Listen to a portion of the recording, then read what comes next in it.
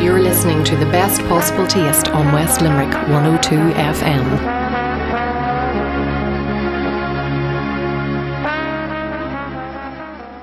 Now, my next guest this evening was on the trip that Paula and I were talking about.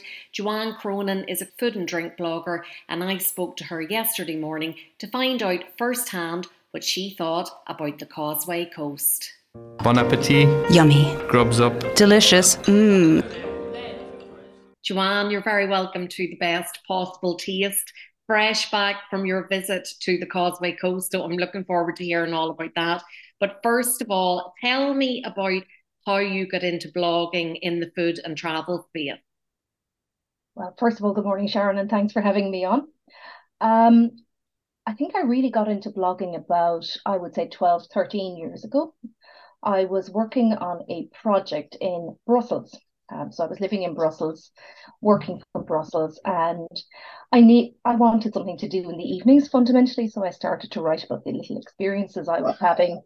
To be honest, the blog initially was a kind of a hodgepodge of all types of topics, but over the next couple of months, it started to focus in on food and restaurant reviews, recipes a little bit.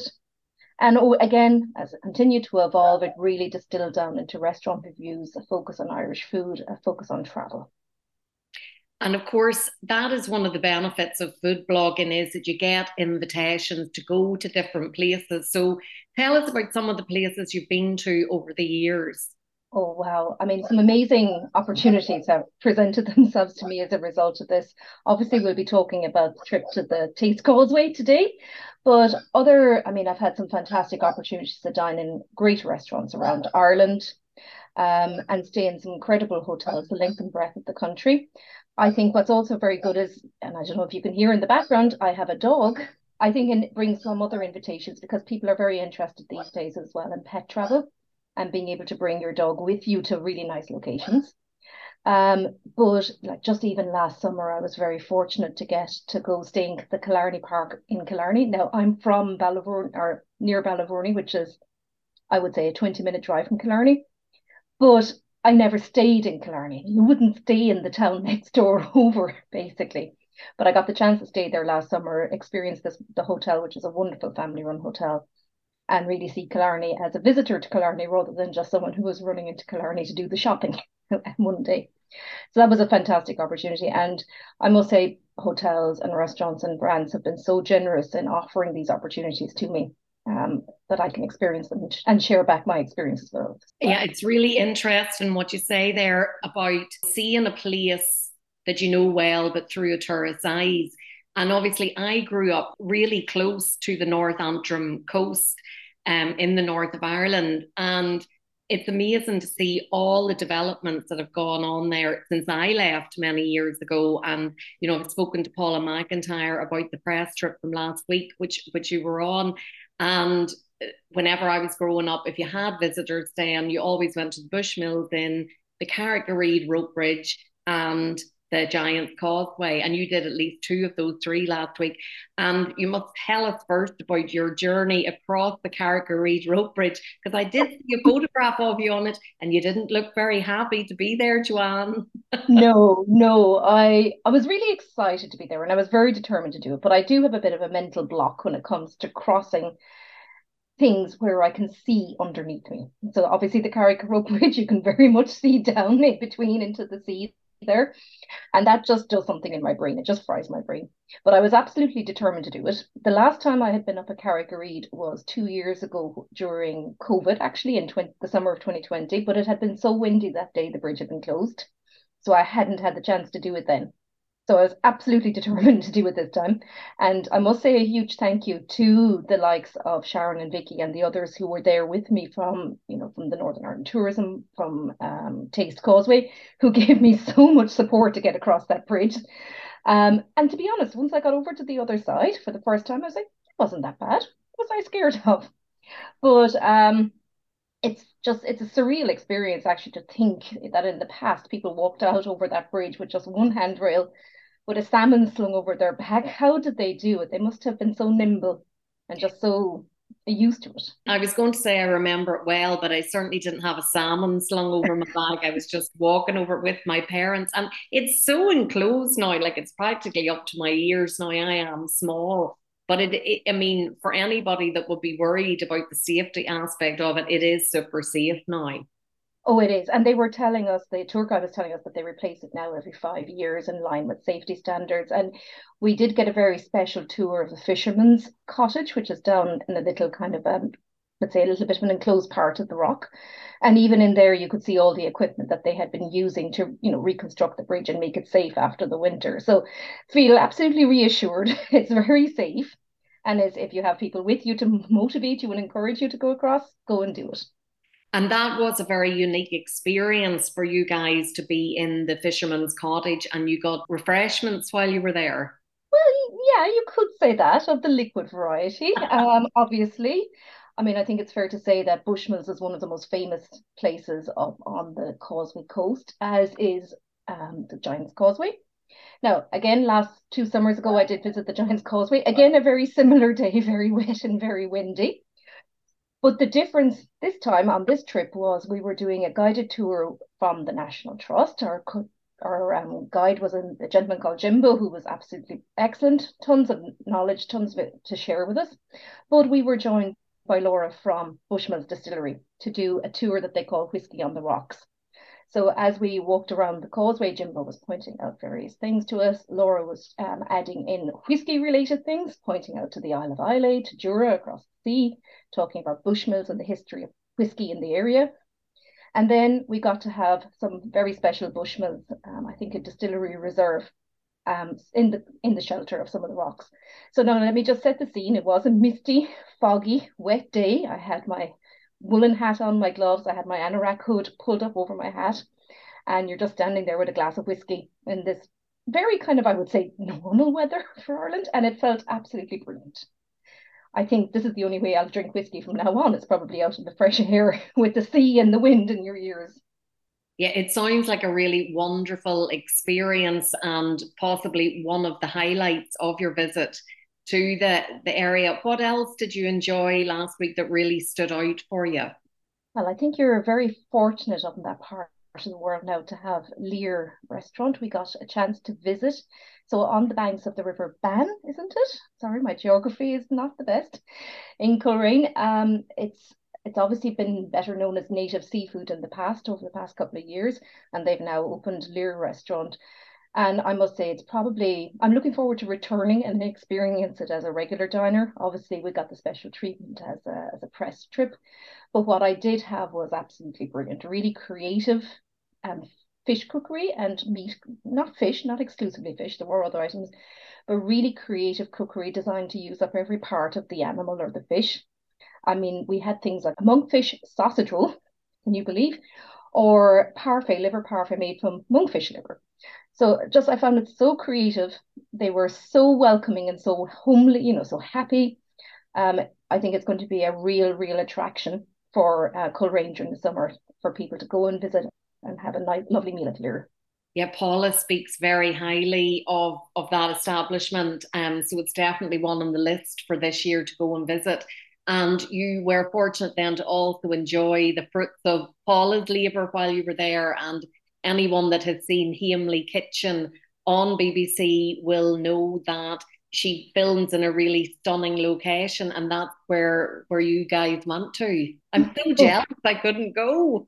I know, and oh wow, like I mean, this house is how the other half live. Okay, I'm not. It is a stunning house called Black Rock. Yes, it's in Portrush and it's up on a little bit of the hill, so you get a beautiful view out over the bay. But it is truly luxurious. It sleeps up to 14 people, and it's available for private hire. But each and every room is just beautifully decorated, gorgeous views, all the kind of mod cons, built-in entertainment, everything. I could not get over how gorgeous this house was.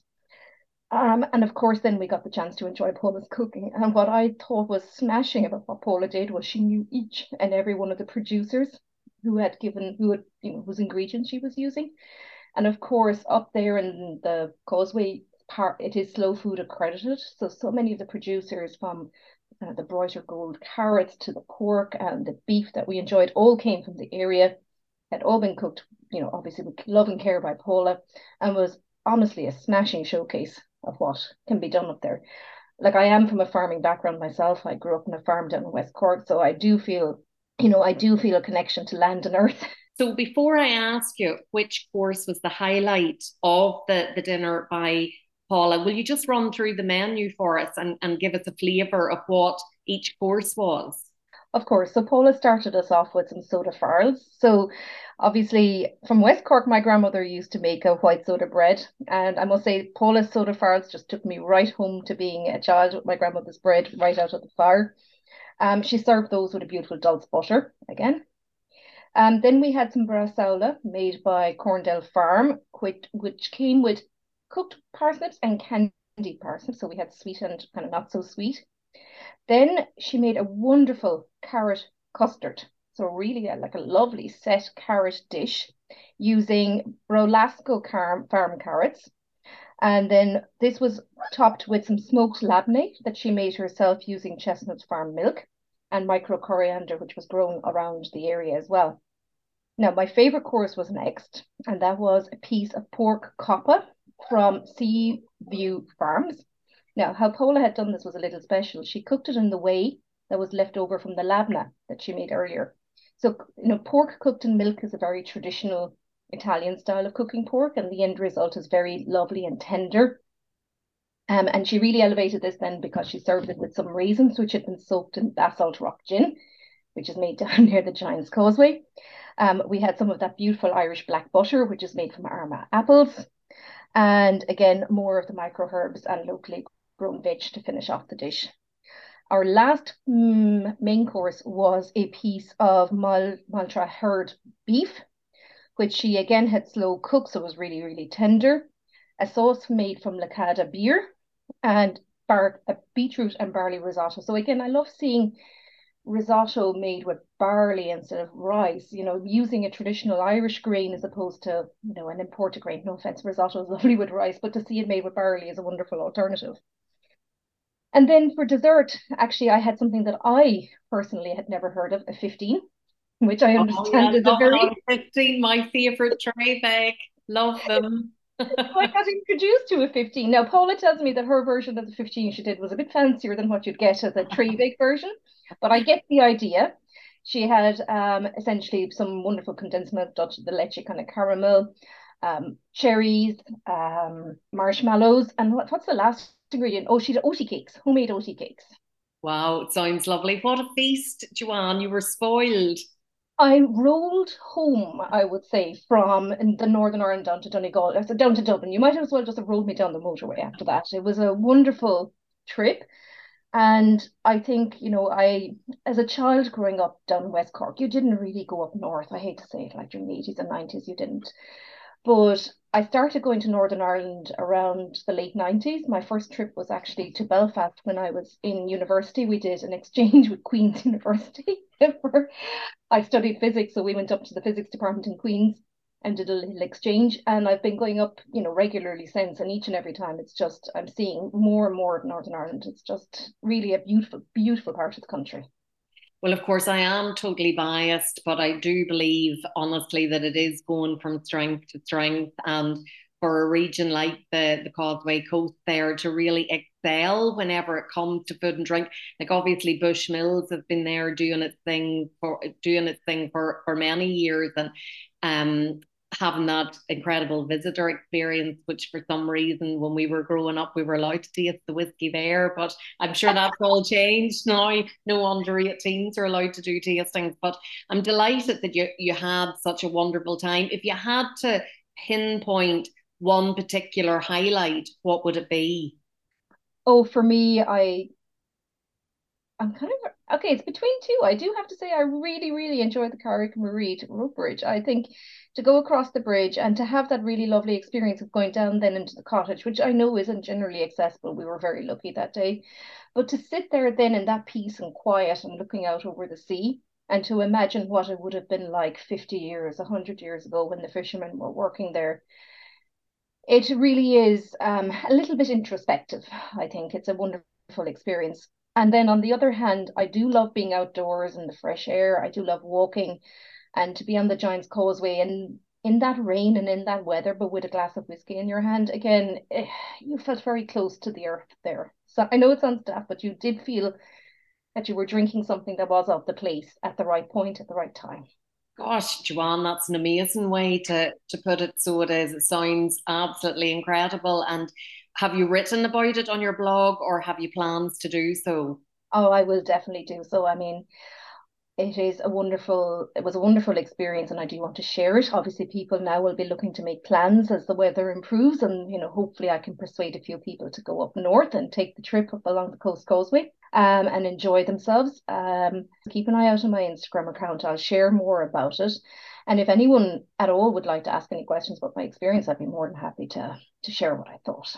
And do tell everybody what your Instagram is so that they can find you. Very easy to find me. So just search for Joanne Cronin. It's Joanne.Cronin on Instagram, and you will find me. I do use my Irish surname there, so you will see Joanne Ní Chróinín appear. I did grow up in the Gaeltacht, so I do swap around between Cronin and Ní Chróinín. Sometimes not to the liking of my bank, who say you have two different surnames, so that's not good. But to me, I don't see the difference. I have one surname in English and in Irish. Fantastic. Joanne, thanks so much for taking the time to talk to us about it today. Thank you very much. It's been an absolute pleasure. You're listening to The Best Possible Taste on West Limerick 102 FM.